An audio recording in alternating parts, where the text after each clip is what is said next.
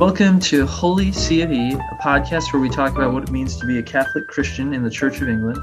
I'm Clinton Callister, and I'm here with my fellow host, the now published author, J.A. Franklin. How are you doing, Father Jamie?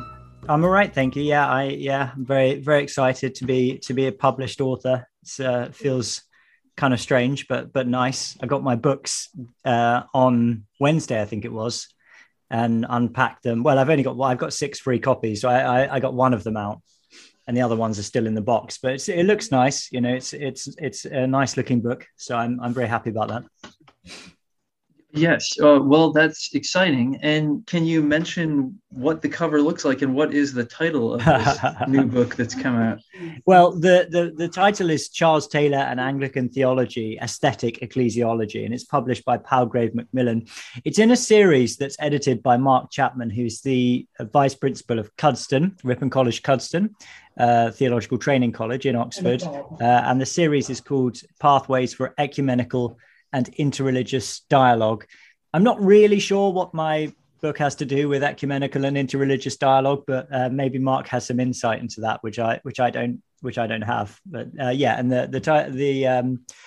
the cover is a kind of what do you call it? A sort of it's a number of kind of arches with pillars on them, and it's at an oblique angle with the sun coming through.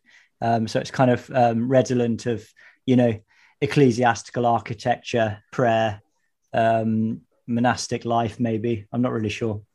Well, slow down. I mean, I can venture a guess as to what it has to do with ecumenical endeavors.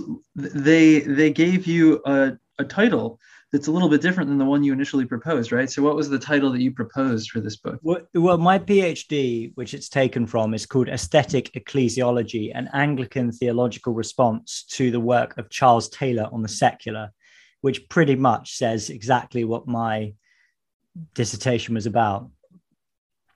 Yes. And so what's the new name that they gave you to explain the new what one things are about?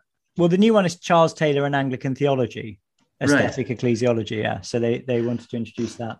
So I'd say they simplified it, but they put the ecumenical relationship front and center, right? So yeah. Charles Taylor, a Roman Catholic, yes, philosopher and writer on sociology and so on, and how his work relates to these Anglican theologians' thought. So I don't know. I mean, do you think that's where the inspiration comes from, the connection point? Yeah. I mean, I hope so. I mean, so we'll talk about this in a minute, but you know, this is a book which I is mainly for. I mean, it's probably most pertinent to Catholics, small C Catholic Christians, but I hope that it has lots of relevance to all kinds of Christians who might be interested in the secular and the aesthetic and sacraments and things like that. So hopefully it's something, although written from an Anglican perspective, it's something which is relevant to all Christians who are at least half interested in any of those things. So it seems like the heart of your title are the two words aesthetic ecclesiology. Yeah. Can you talk about what those words mean and why you wanted to explore aesthetic ecclesiology for a few years of your life? Yeah, absolutely. So when I did my MA, it started really when I did my MA, which was at King's College London, and I did that in biblical studies and theology. And for a while I'd been interested in the aesthetic aspects of Christianity in the church, but I hadn't really had any sort of formal education. It had been something that just sort of occurred to me, you know, very interested in cathedrals, Gothic cathedrals and things like, you know, I lived just down the road from Winchester Cathedral at the time. And I was part of charismatic evangelical church. And one of the things I always wondered is whether or not we might be missing something in terms of the aesthetic dimension. It seemed to me that although there were dimensions of that expression of worship which you could relate to the aesthetic, for example, there's a very strong emphasis on music and singing, which is an aesthetic thing. Nevertheless, there was no reckoning with the visual aspect. And, you know, you'd meet in buildings which, you know, ex-bingo halls or cinemas or warehouses or whatever. And it seemed to me that, going to a church like that, which was literally an ex-bingo hall, and then down the road was Winchester Cathedral, I suppose there was a kind of disjunction in my mind, and I wanted to explore that a little bit more. So I went to King's, and I did some work there with Ben Quash, who's the professor for Christianity and the Arts, I think it's called. His title is. And so I did his module on beauty in Western theology, and he supervised my dissertation, which was on apologetics. And in that dissertation, I basically argued that the sort of hyper-rational approach to apologetics might not be the best way of approaching the topic in Western modernity, because people are less interested in rational argument and more interested in the aesthetic component of existence, I suppose you might say. And so that was kind of something that I traced genealogically. I was just starting to read, all this stuff, radical orthodoxy and David Bentley Hart. I read a lot of for the first time in that year. And yeah, so that's where it started really. And then after I'd done that MA, I started to develop my reading around the same sort of subjects. Hans Urs van Balthasar was another theologian I read quite a lot around that time, Roman Catholic theologian of the 20th century, writes a lot about beauty and so on. So I started to develop all that stuff, and then I was fortunate enough to get into Oxford, and this project kind of developed from there. But as you know, Clinton, at the beginning of a PhD, you don't necessarily know exactly what you're going to do.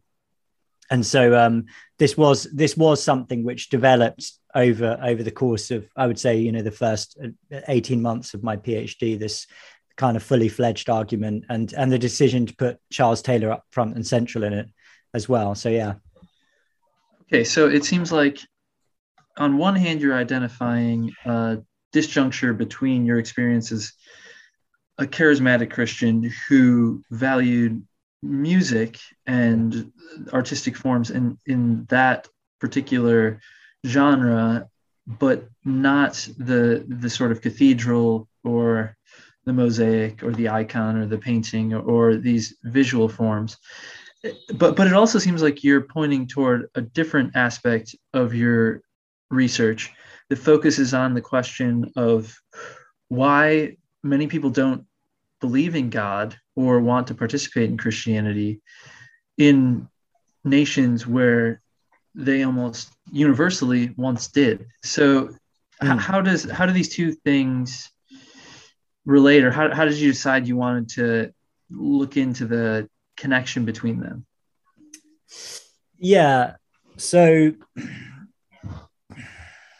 I mean, that's a very good question. So hang on, let's clarify what the question is. So it's about the relationship of the non-emphasis on the visual aesthetic and the decline of religious belief. Is that so I guess the way I'm seeing it is, on one hand, you're looking at Christian traditions broadly, and you're saying, okay, some Christian traditions that seem to be really emphasizing evangelism and outreach and growing the church, they are neglecting the visual and sensible side of the faith.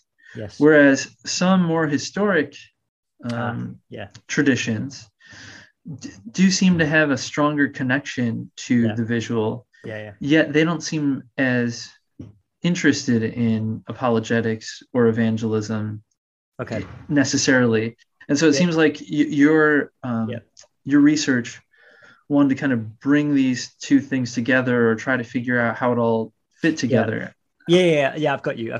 Yeah. So let's start with the first part. So why is it that, let's talk, broad brushstrokes here, but evangelicalism is, it's very good on preaching the gospel and reaching out and all that kind of stuff. Less good on the aesthetic stuff. Why is that? Well, my answer is that it is, in this aspect, probably more influenced by secular modernity than it's aware of. So I think it's inheriting the kind of rationalism of the Enlightenment in a way which it probably doesn't realize. And so there's an emphasis, there's a significant emphasis on rationality, on word-based and sort of word-based communication, cognitive styles of communication, but there's very, very little on what you might call the kind of aesthetic or affective styles of communication. Communication is not really the right word, but expression of Christianity. So I think, so my view is, a lot of the time the evangelical church is actually more complicit with secular modernity than it actually realizes. Another component of this for me is the attitude to the past in evangelicalism, which is often one of, well, all we need to do is go back to the first century because the church has essentially been in error for 18 centuries. Now that I know I'm talking in broad brushstrokes here, but this is something that I've encountered a lot of the time. It's not indicative of sophisticated styles of evangelicalism or sophisticated thinkers within evangelicalism, but it is nevertheless one of its aspects in a popular form.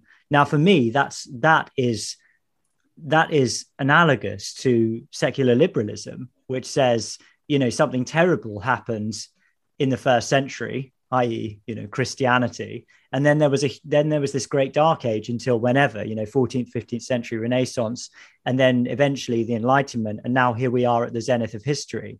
And so we no longer need the past because the past is darkness.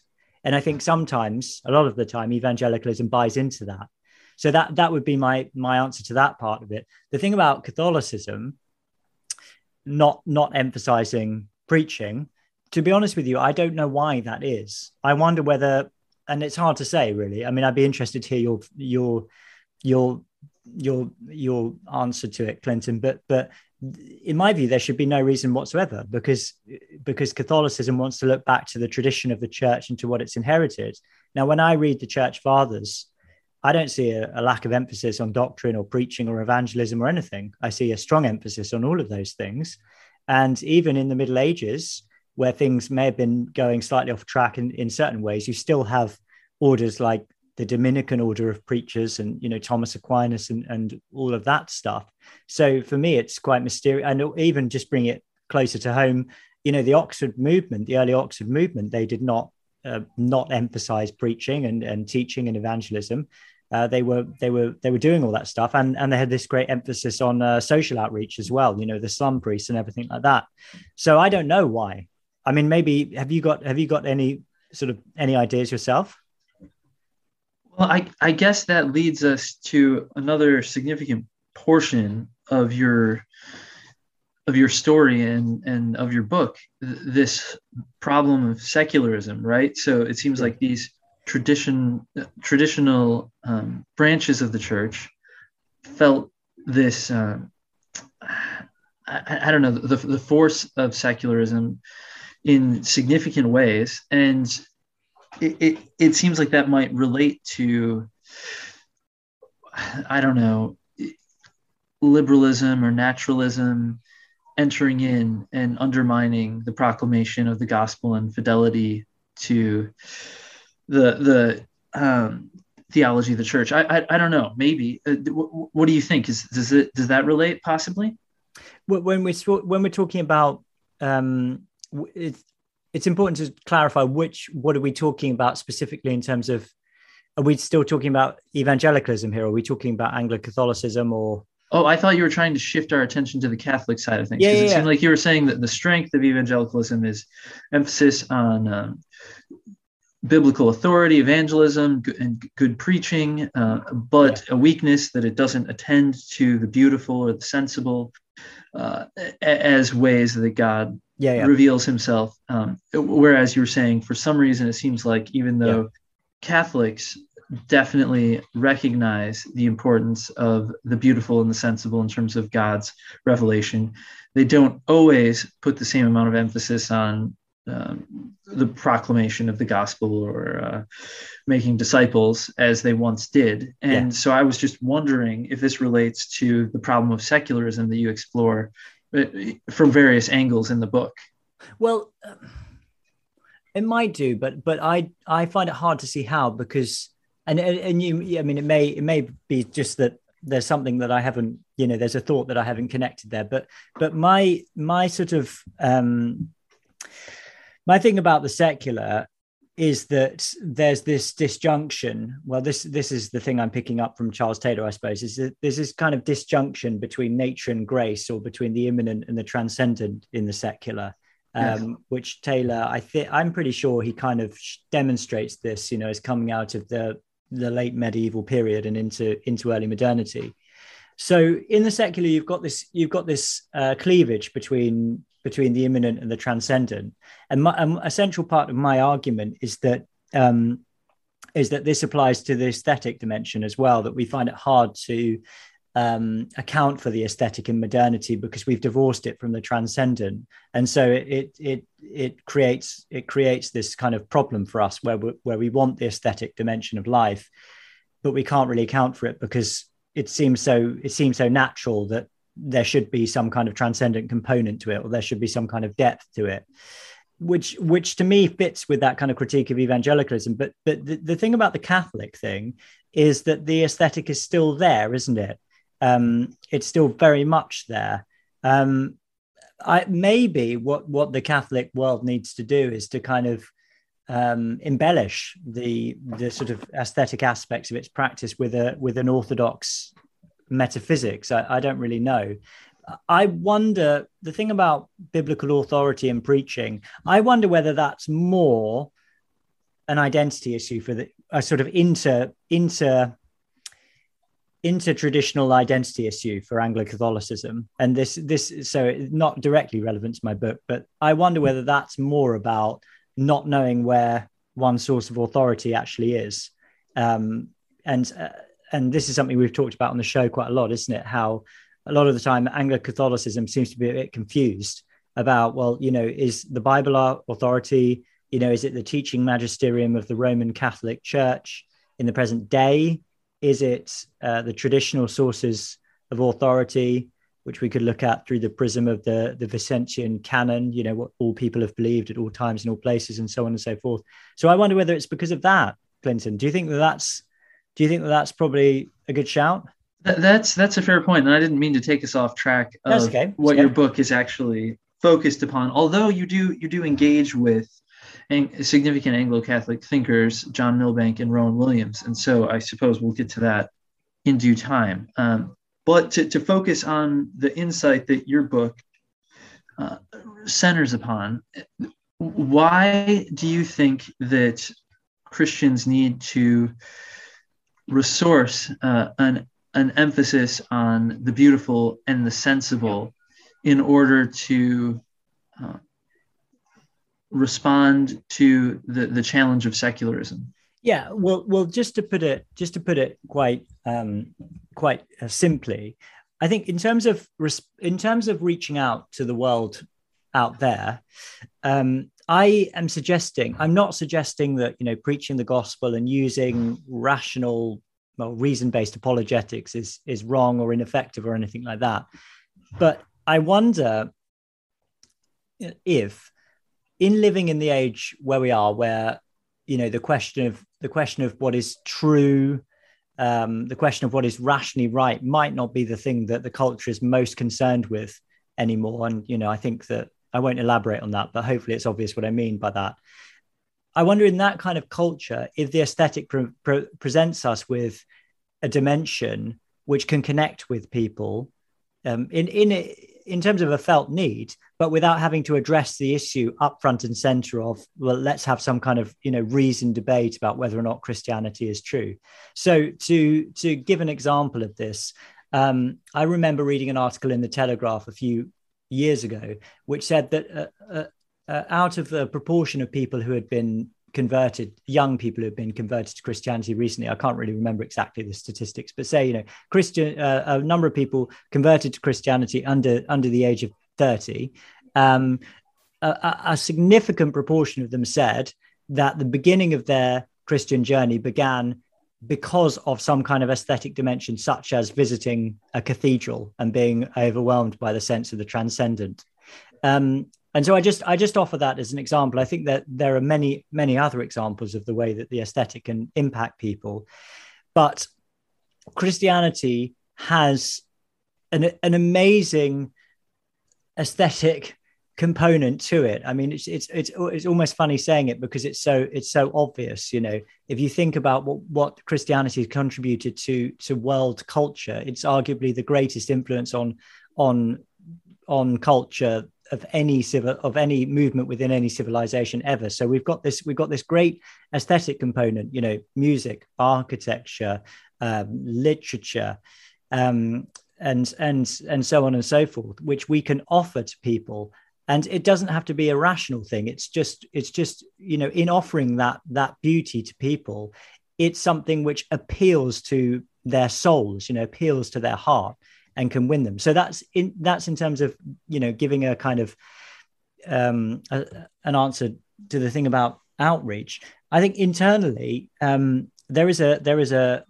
are a couple of things here. There's an issue of, well, I suppose one of the questions would be about how people are formed. And I do believe that people are formed rationally. You know, we're formed through our minds and through what we hear and learn and understand and all that kind of thing. But we're also formed on an aesthetic basis as well. So we're formed by what we love, what our hearts are moved by, and we're also formed by what we participate in as well. And so I think when you think about Catholic practice, liturgy, beauty, and so on, Catholic practice appeals to those things. So in an ideal world, you would have you'd have the word preached, you know, you'd have reason-based arguments and sermons and all that kind of stuff. But you'd also have an aesthetic component to the church and the way it operates as well in preaching, but, you know, in liturgy, in the beauty of the liturgy and the beauty of the architecture and so on and so forth. And then I think the final thing, which I include within the category of the aesthetic, is the sacramental practice of the church as well. And again, I think that this, in more denuded forms of Christianity, I think those forms find it hard to account for sacraments because they are more rational or more sort of cognitive based expressions of Christianity. In a Catholic understanding, the sacrament, it is related to the word, of course, and it is related in that sense to something that's going on in your mind, but it's also forming you on a kind of affective level as well as you participate in. And of course, we believe that the Holy Spirit is very present in all of that as well. So there's a couple of thoughts there. Yes, and I think you're definitely onto something. I've met several people in the past few weeks that have told me it was by singing in a church choir that they came to open up to the truth of Christianity, or, you know, by encountering beautiful church architecture that they came to think there could be something higher than, you know, mass culture and sort of ugly way that a lot of people around them were living their lives. And so just on the ground, I definitely think what you're arguing is true. That's very encouraging, Clinton. Yeah, well, and so, but in your own experience and observation, you pick up on a few examples in your book of works of art that kind of testify to this beauty, or even works of art that testify to the longing for something more than what's on offer in a sort of secular culture with a flattened horizon. Yeah. So what are a few artistic examples that could point us in the right direction when it comes to what you're arguing? Oh, so point us in the right direction. Okay. I was kind of looking at both sides with the way I was framing it. So I mean, for me, a big kind of leitmotif of this whole thing is about church architecture, right? So this is for me the greatest example of what I mean. So I've got this quotation from Friedrich Nietzsche, which is from Human All Too Human, where he talks, I'm not going to do it justice, but he talks about the way that the metaphysical imagination of Christianity produced things like the Gothic cathedral at Chartres, and, you know, Michelangelo's frescoes, and I forget, maybe the poetry of Dante. I can't exactly remember the yes, he mentions the poetry of Dante. Yeah. So those are the three examples, I think. So that was inspired by the metaphysical imagination of Christianity. And Nietzsche's point is, now that metaphysical imagination is impossible, we don't know what's going to happen. He's not saying it will necessarily be worse, but he's saying we're losing this, right? And so for me, the Gothic cathedral is it's the example par excellence in terms of what it represents as the culmination of Christian culture, not just in terms of a beautiful and transcendent building, but in terms of the way that it incorporates all the visual arts, with stained glass windows depicting not just biblical scenes, but also life in medieval society, the way that stone is manipulated and utilized for flora and fauna to evoke God's creation, the way that the wooden stools are carved in order to depict, again, scenes of life, but also mythological creatures as well, angels, angels in the rafters and demons, and basically the Gothic cathedral is a microcosm of God's creation through the medium of human artistic endeavor. So that for me would be the number one example. It's something I talk about quite a lot in the book, and how that plays out in our culture. The longing for the transcendent is something I talk about. I actually use quite a few examples from literature here, because this is something I've been aware of actually since a teenager, that there's this aspect in modern literature, and I'm sure you're aware of this as well, Clinton. It first became clear to me when I was reading The Catcher in the Rye when I was 15. A lot of modern literature, and a lot of it is very popular modern literature as well, speaks of what Taylor calls, he refers to as the search for fullness. And I can't remember whether he uses this word, but I certainly use the word flatness, by which I mean a kind of metaphysical flatness. Now, Taylor says, just to put it succinctly, that because religious belief is a kind of contested area now, we're all beset by what he calls cross pressure. So that whatever position you take, whether you're a Christian or not a Christian, or New Age, or an atheist, or Muslim, or whatever, if you live in Western culture, you're beset by doubts, right? And this is inevitable, because you're surrounded by people who have different views of reality to you. So we're beset by doubt. We're also beset by a kind of menu of options, even if we've already chosen. And the other thing he says is that we're all searching for fullness. And by that, he means the place at which you feel most full, most contented, most fulfilled in who and what you are. Now, one of the sort of implicit critiques of the secular, I would say, that's in Taylor, although Taylor's obviously always very balanced, the implicit critique is that for people who don't have a kind of a metaphysically transcendent horizon, that search for fullness is always going to contain a kind of emptiness or a sense of loss in some way. And that's why I talk about flatness, because I think that flatness kind of describes what I mean. It's this sense that your life is beset by immanence, that there's a kind of, and this, he does use the language of immanence as well when he's talking about the immanent frame and so on.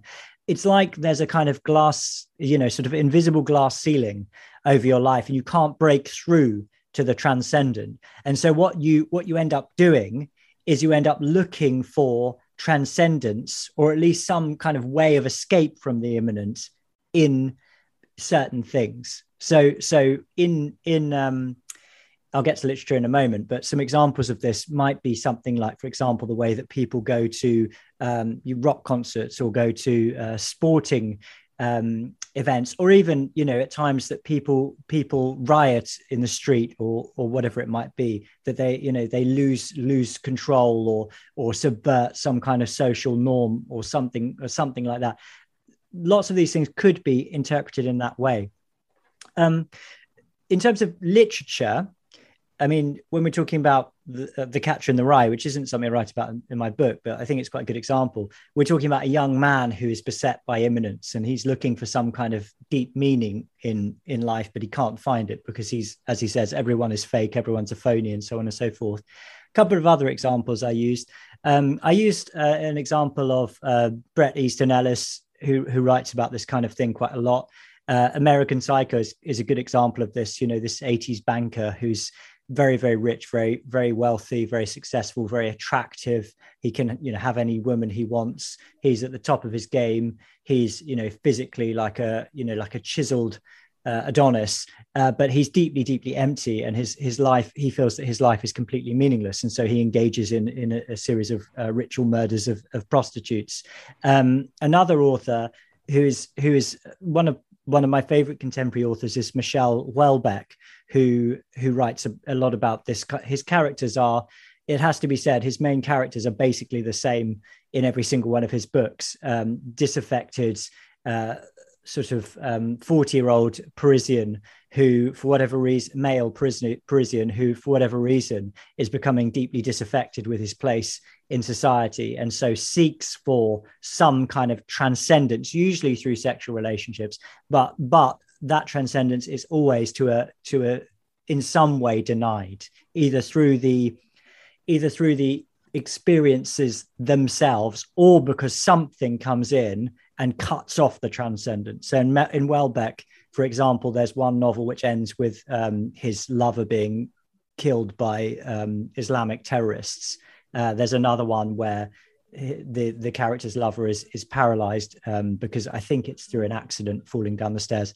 But you see what I mean. Another author I think writes about this kind of stuff, but I don't know as well, is David Foster Wallace. He would be another one.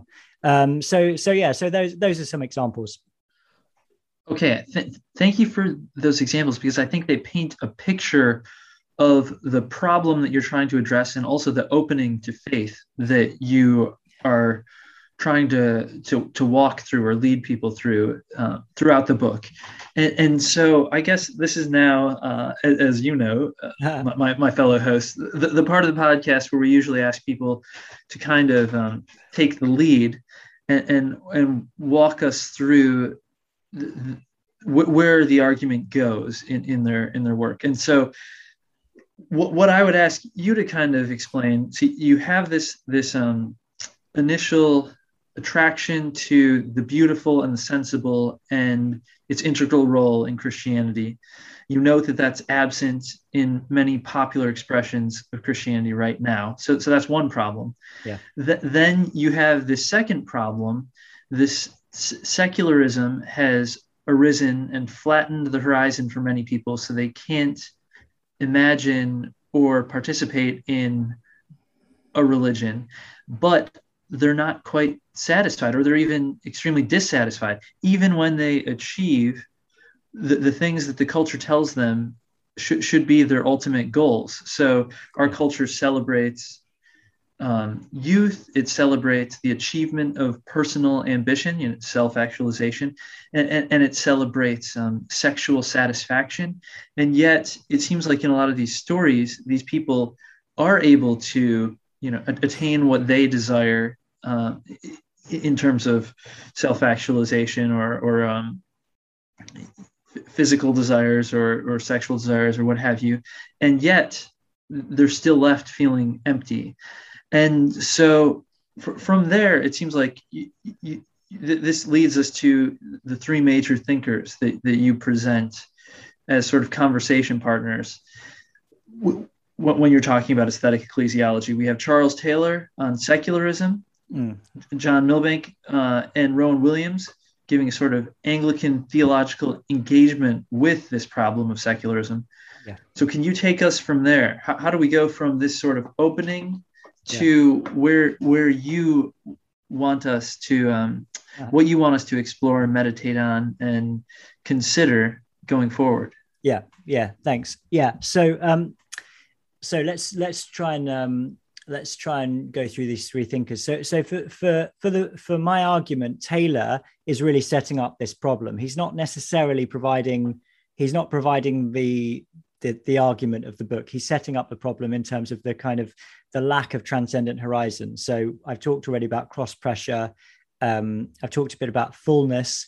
The immanent frame and the buffered self are kind of the way that Taylor talks about the anthropological nature of modernity. So the immanent frame is the sort of the way that we see ourselves with relation to the transcendent. So some people spin the immanent frame as open, some people spin it as closed, but there's always a question as to whether or not we want to do that. Whereas in, say, the year 1500, people were just open to the transcendent. There was no sort of barrier, if you see what I mean. The buffered self is a similar concept. So Taylor sets up the issue, and as I say, the central sort of takeaway that I use in the book is this thing about there being, in modernity, as a result of this genealogical sweep which Taylor lays out for us. I won't go into all of that because I don't think that's essentially germane to the argument, but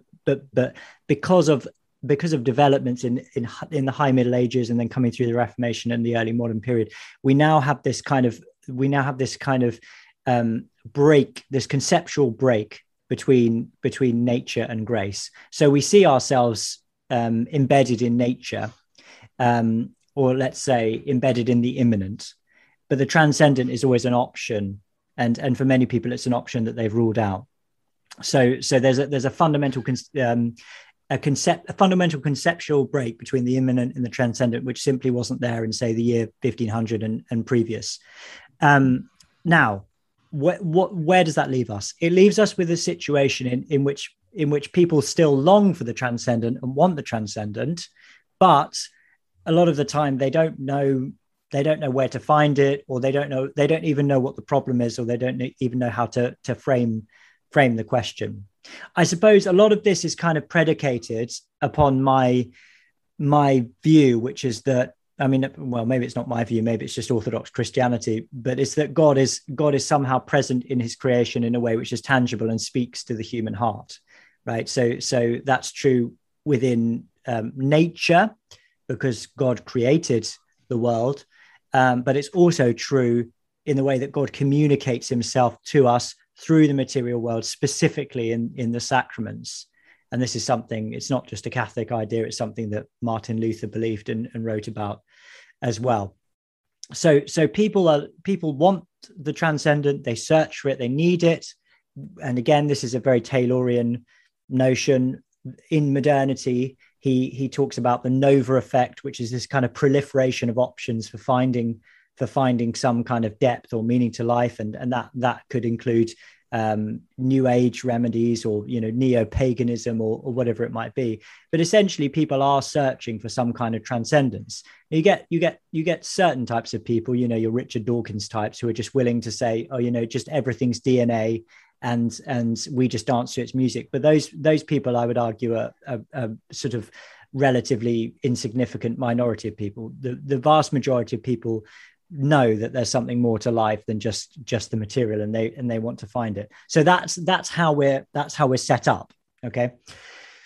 Now, what I want to do with somebody like John Milbank in this book is to use his metaphysical insights to formulate an orthodox Christian metaphysics, but one that could also speak to that need. So, for example, I talk about Milbank's metaphysics of nature and grace, which he really picks up on Henri de Lubac and the kind of nouvelle theology or théologie folk, the Catholics from the early 20th century.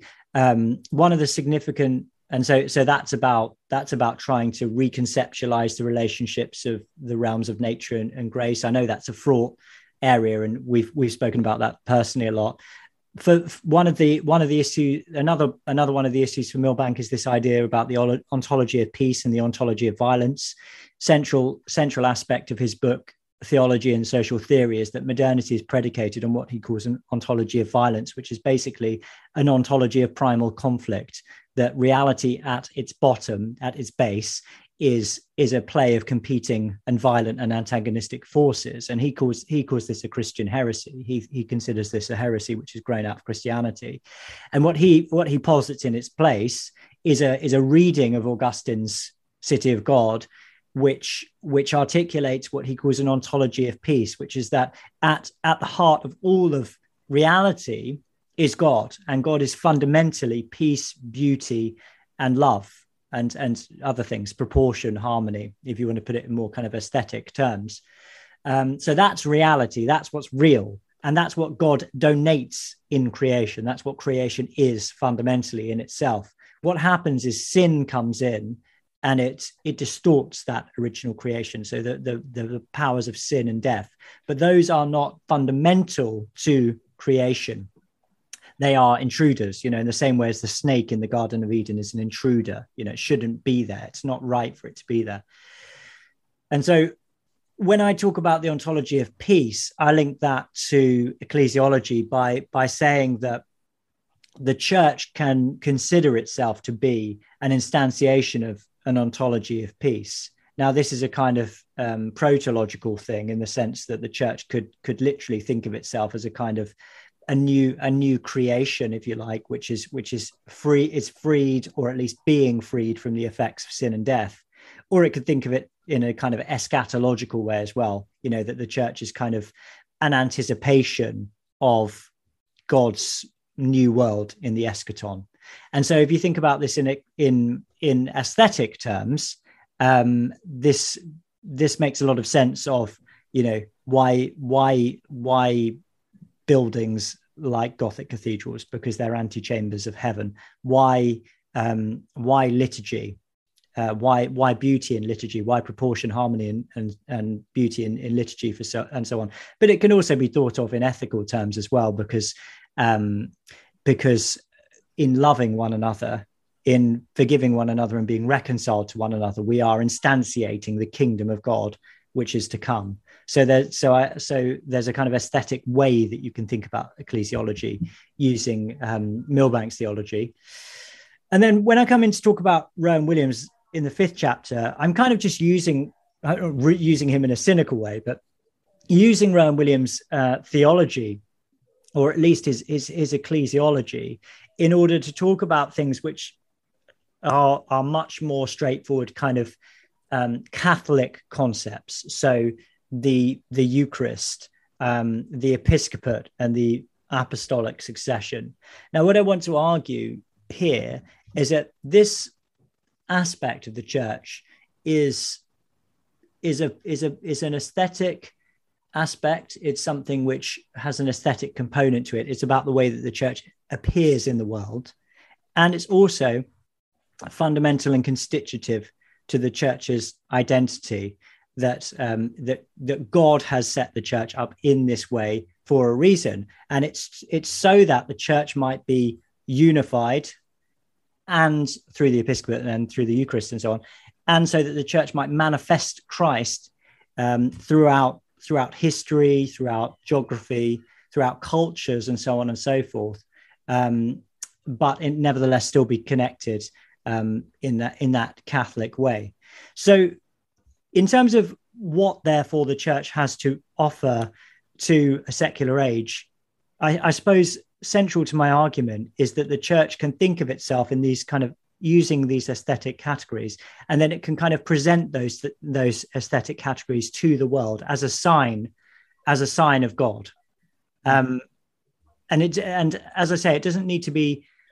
I'm thinking of the aesthetic in quite a broad way. So I'm thinking about it, yes, in terms of liturgy, sacraments, the episcopate, and so on. But I think that's also connected to the aesthetic elements of it in terms of art, in terms of the way that the church presents the message of the gospel, or its message, in cathedrals, in beautiful church buildings, in music, in poetry, in literature and liturgy, in the writing of liturgy, or in the writing of prayers or whatever, as well.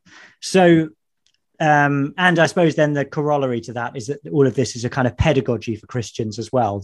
That we're not just formed cognitively, as I was saying, but were also formed aesthetically or on that kind of affective level as well. That one of the authors that first got me thinking about that was James K.A. Smith. I remember reading him some years before I did this, but that was the first time that sort of occurred to me. So there's a kind of pedagogical element to the aesthetic, and there's also an evangelistic element to it as well. And my book is a kind of attempt to bring all of that stuff out in a reasonably coherent way. So yeah, that's the summary, Clinton. Okay, so I think that's helpful. The Milbank kind of gave you the metaphysical background that leads up to modernity, and he also gave you a vision of Orthodox Christianity and how it relates to theological aesthetics. And then you wanted to discuss the ways that the church appears or is made visible to people in a secular age, and Rowan Williams gave you an account of that. Now, to bring it back to how we sort of set up the problem of secularism, or the opening for the modern self to Christianity, we were talking about literature. And I know for both of us, we studied literature before we went on to study theology. Now, you pointed toward a few works of literature that underscored the modern self's dissatisfaction or restlessness in the face of this kind of naturalism or reductionistic account of reality. Did you, in your research, come across any works of literature that really did narrate or describe or embody the transcendent, or the discovery of the transcendent, or the allure of the transcendent? Yeah. So I think that probably the author that springs to mind most easily here is Gerard Manley Hopkins, and he's an author that Taylor does talk about. There's a really interesting section in A Secular Age where Taylor talks about the need that we to I think the word he uses, re-enchant language, and he thinks that somebody like Gerard Manley Hopkins is doing something really interesting with language. He's almost treating language in a sort of sacramental sense. I'd have to go back to that and sort of clarify exactly what he means by that. But yeah, I think for me, somebody like Gerard Manley Hopkins he conveys within his poetry that sense of God's presence in creation. It's not really necessary. Most of his stuff, I'm just trying to think if this is the right thing to say, but at least probably the most famous stuff that he's well known for is to do with nature. He probably does talk about the church more than I was about to give him credit for.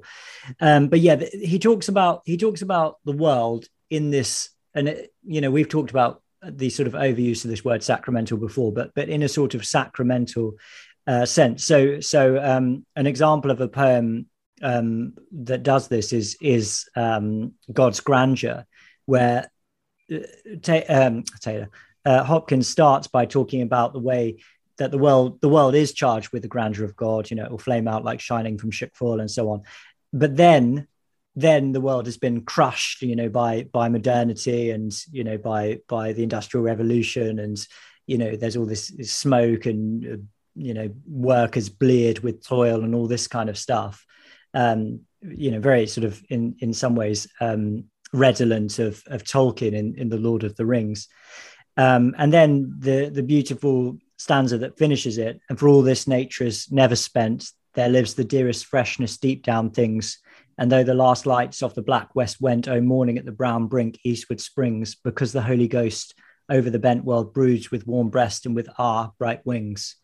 I think that for me, that epitomizes that sense of the presence of God, the presence of the Holy Spirit within creation, always there, always fecund, always ready to emerge from even the desecration that human beings bring to their environment. So that would be a a good example for me. Are you a fan of Hopkins, Clinton? I am a fan of Hopkins, and one of my PhD supervisors actually edits the Hopkins Journal and has written on him quite extensively. And I think it's fascinating that you selected him because he was influenced by the Oxford Fathers, and I think Newman was actually something of a mentor to him. So I think this all connects, where you ended up and the sort of theological themes that we're discussing on a regular basis. Yeah. Now we've talked about the kind of literary examples of longing and encountering God. This makes me think, though, also about people who are listening who maybe think there's something to what you're saying in terms of Taylor's phenomenological description of what it's like to live in modernity, that there are some things that are just deeply unsatisfying about our culture's account of the purpose of life, and also unsatisfying about sort of ugliness of things around us. There also might be some Christians who go to churches that just don't particularly value the beautiful and the sensible in the ways that we're discussing. So imagine you're part of one of those two groups. What are some ways that you might participate in this kind of beauty, or encounter the sort of mediation that you're describing? Well, yeah, I mean, that's a good question, Clinton. And in many ways, it's something that I'm still very much exploring, as I'm sure you are as well, in terms of how we might bring to bear some of these insights in the contemporary church. I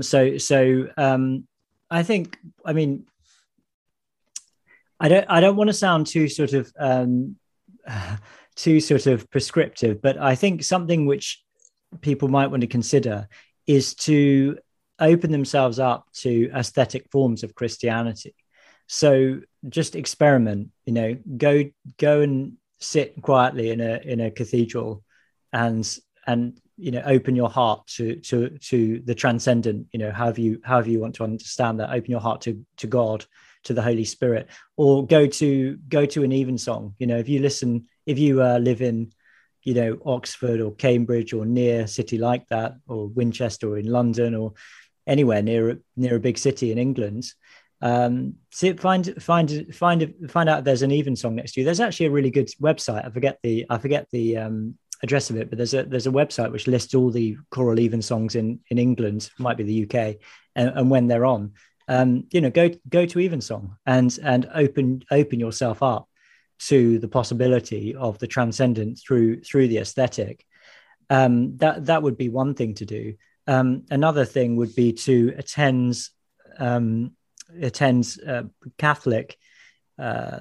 Catholic services and to engage in a similar way. I mean, a lot of the time when I'm talking to people who come to my church and they don't know what's going on because you've got all the liturgy and stuff, and they haven't been before and they don't understand it, I just say to them, just allow that to just wash over you. Don't worry if you don't know what's going on. It's okay. Just sit there. You don't even have to stand up if you don't want to when people are standing up. Just allow yourself to inhabit it and open yourself up and just sort of try and enter into it in whatever way that you feel comfortable. So I suppose it would be that kind of thing in terms of attending stuff. If it's an individual thing, if you're wondering how can I sort of have a more aesthetic engagement with Christianity in a sort of devotional sense, I think it would be about liturgy, and for me it would be start to read through the Psalter in the Book of Common Prayer, for example. Do that. Get a Book of Common Prayer and speak through the Psalms as they're laid out day by day, and try and sort of imaginatively enter into the world that is being suggested to you by these Psalms, and and see how you find that. Probably something along those lines, in terms of, getting into spiritual practices. I don't know. Would you have anything to add to that, Clinton? Well, it's your day, Father Jamie. Your book just came I'm out. interested. I appreciate you giving all these good insights, and the book is very rich. So we could go on, but I actually have to go attend Evensong shortly. Very good. Speaking of Pusey House, so that's something people could do. Thank you so much for doing this interview and writing this book and allowing me to read it, because it's quite an expensive book. So if people who are listening cannot afford to pick up a copy of J.A. Franklin's Charles Taylor and Anglican Theology, Aesthetic Ecclesiology, request that your library pick one up, and hopefully enough of those are purchased that a paperback edition comes out, and more people can read this fine book someday. Yeah, I mean, seriously, if people are in educational establishments, you can ask your librarian to purchase the book, and they may have budget for it. So, please do that, because that would be good. All right. Well, thank you for listening to Holy C of E. If you want to email us, we love to hear from you at holycv@gmail.com. You can also follow us on Twitter at holycv1, and I expect you'll hear from us in another couple of weeks. Yeah, brilliant. Thank you so much, Clinton. Really appreciated that. Yes, it was a lot of fun. Yeah. Okay. Bye now, everyone. Bye.